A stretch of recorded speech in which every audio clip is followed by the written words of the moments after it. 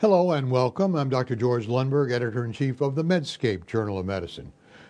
There's a major science around human communication. Dr. Ursula Snyder of Nova Scotia is here today with the second installment of her series on physician-patient communication. Dr. Snyder. It's not quite fair to blame the doctor for not listening. Powerful obstacles exist. Having to see too many patients in too little time, the overwhelming amount of medical information demanding to be digested, and for North American medicine in particular, a culture and training that elevates the expert and aggressive action or assertiveness in the name of serving the patient. Consider the scientific method of research, the foundation of modern medical science.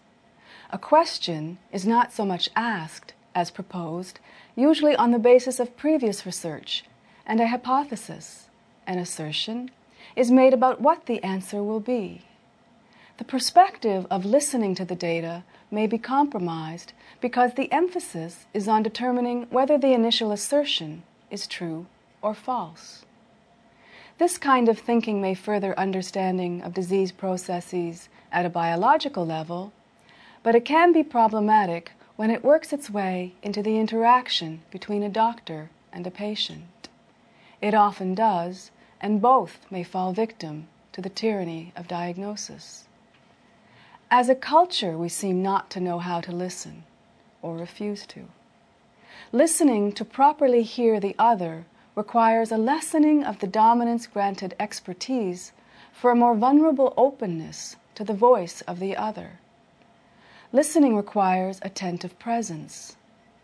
Developing some capacity for stillness and withdrawal from the desire to act and react, to be assertive, can be aided by any of the variety of disciplined meditative practices.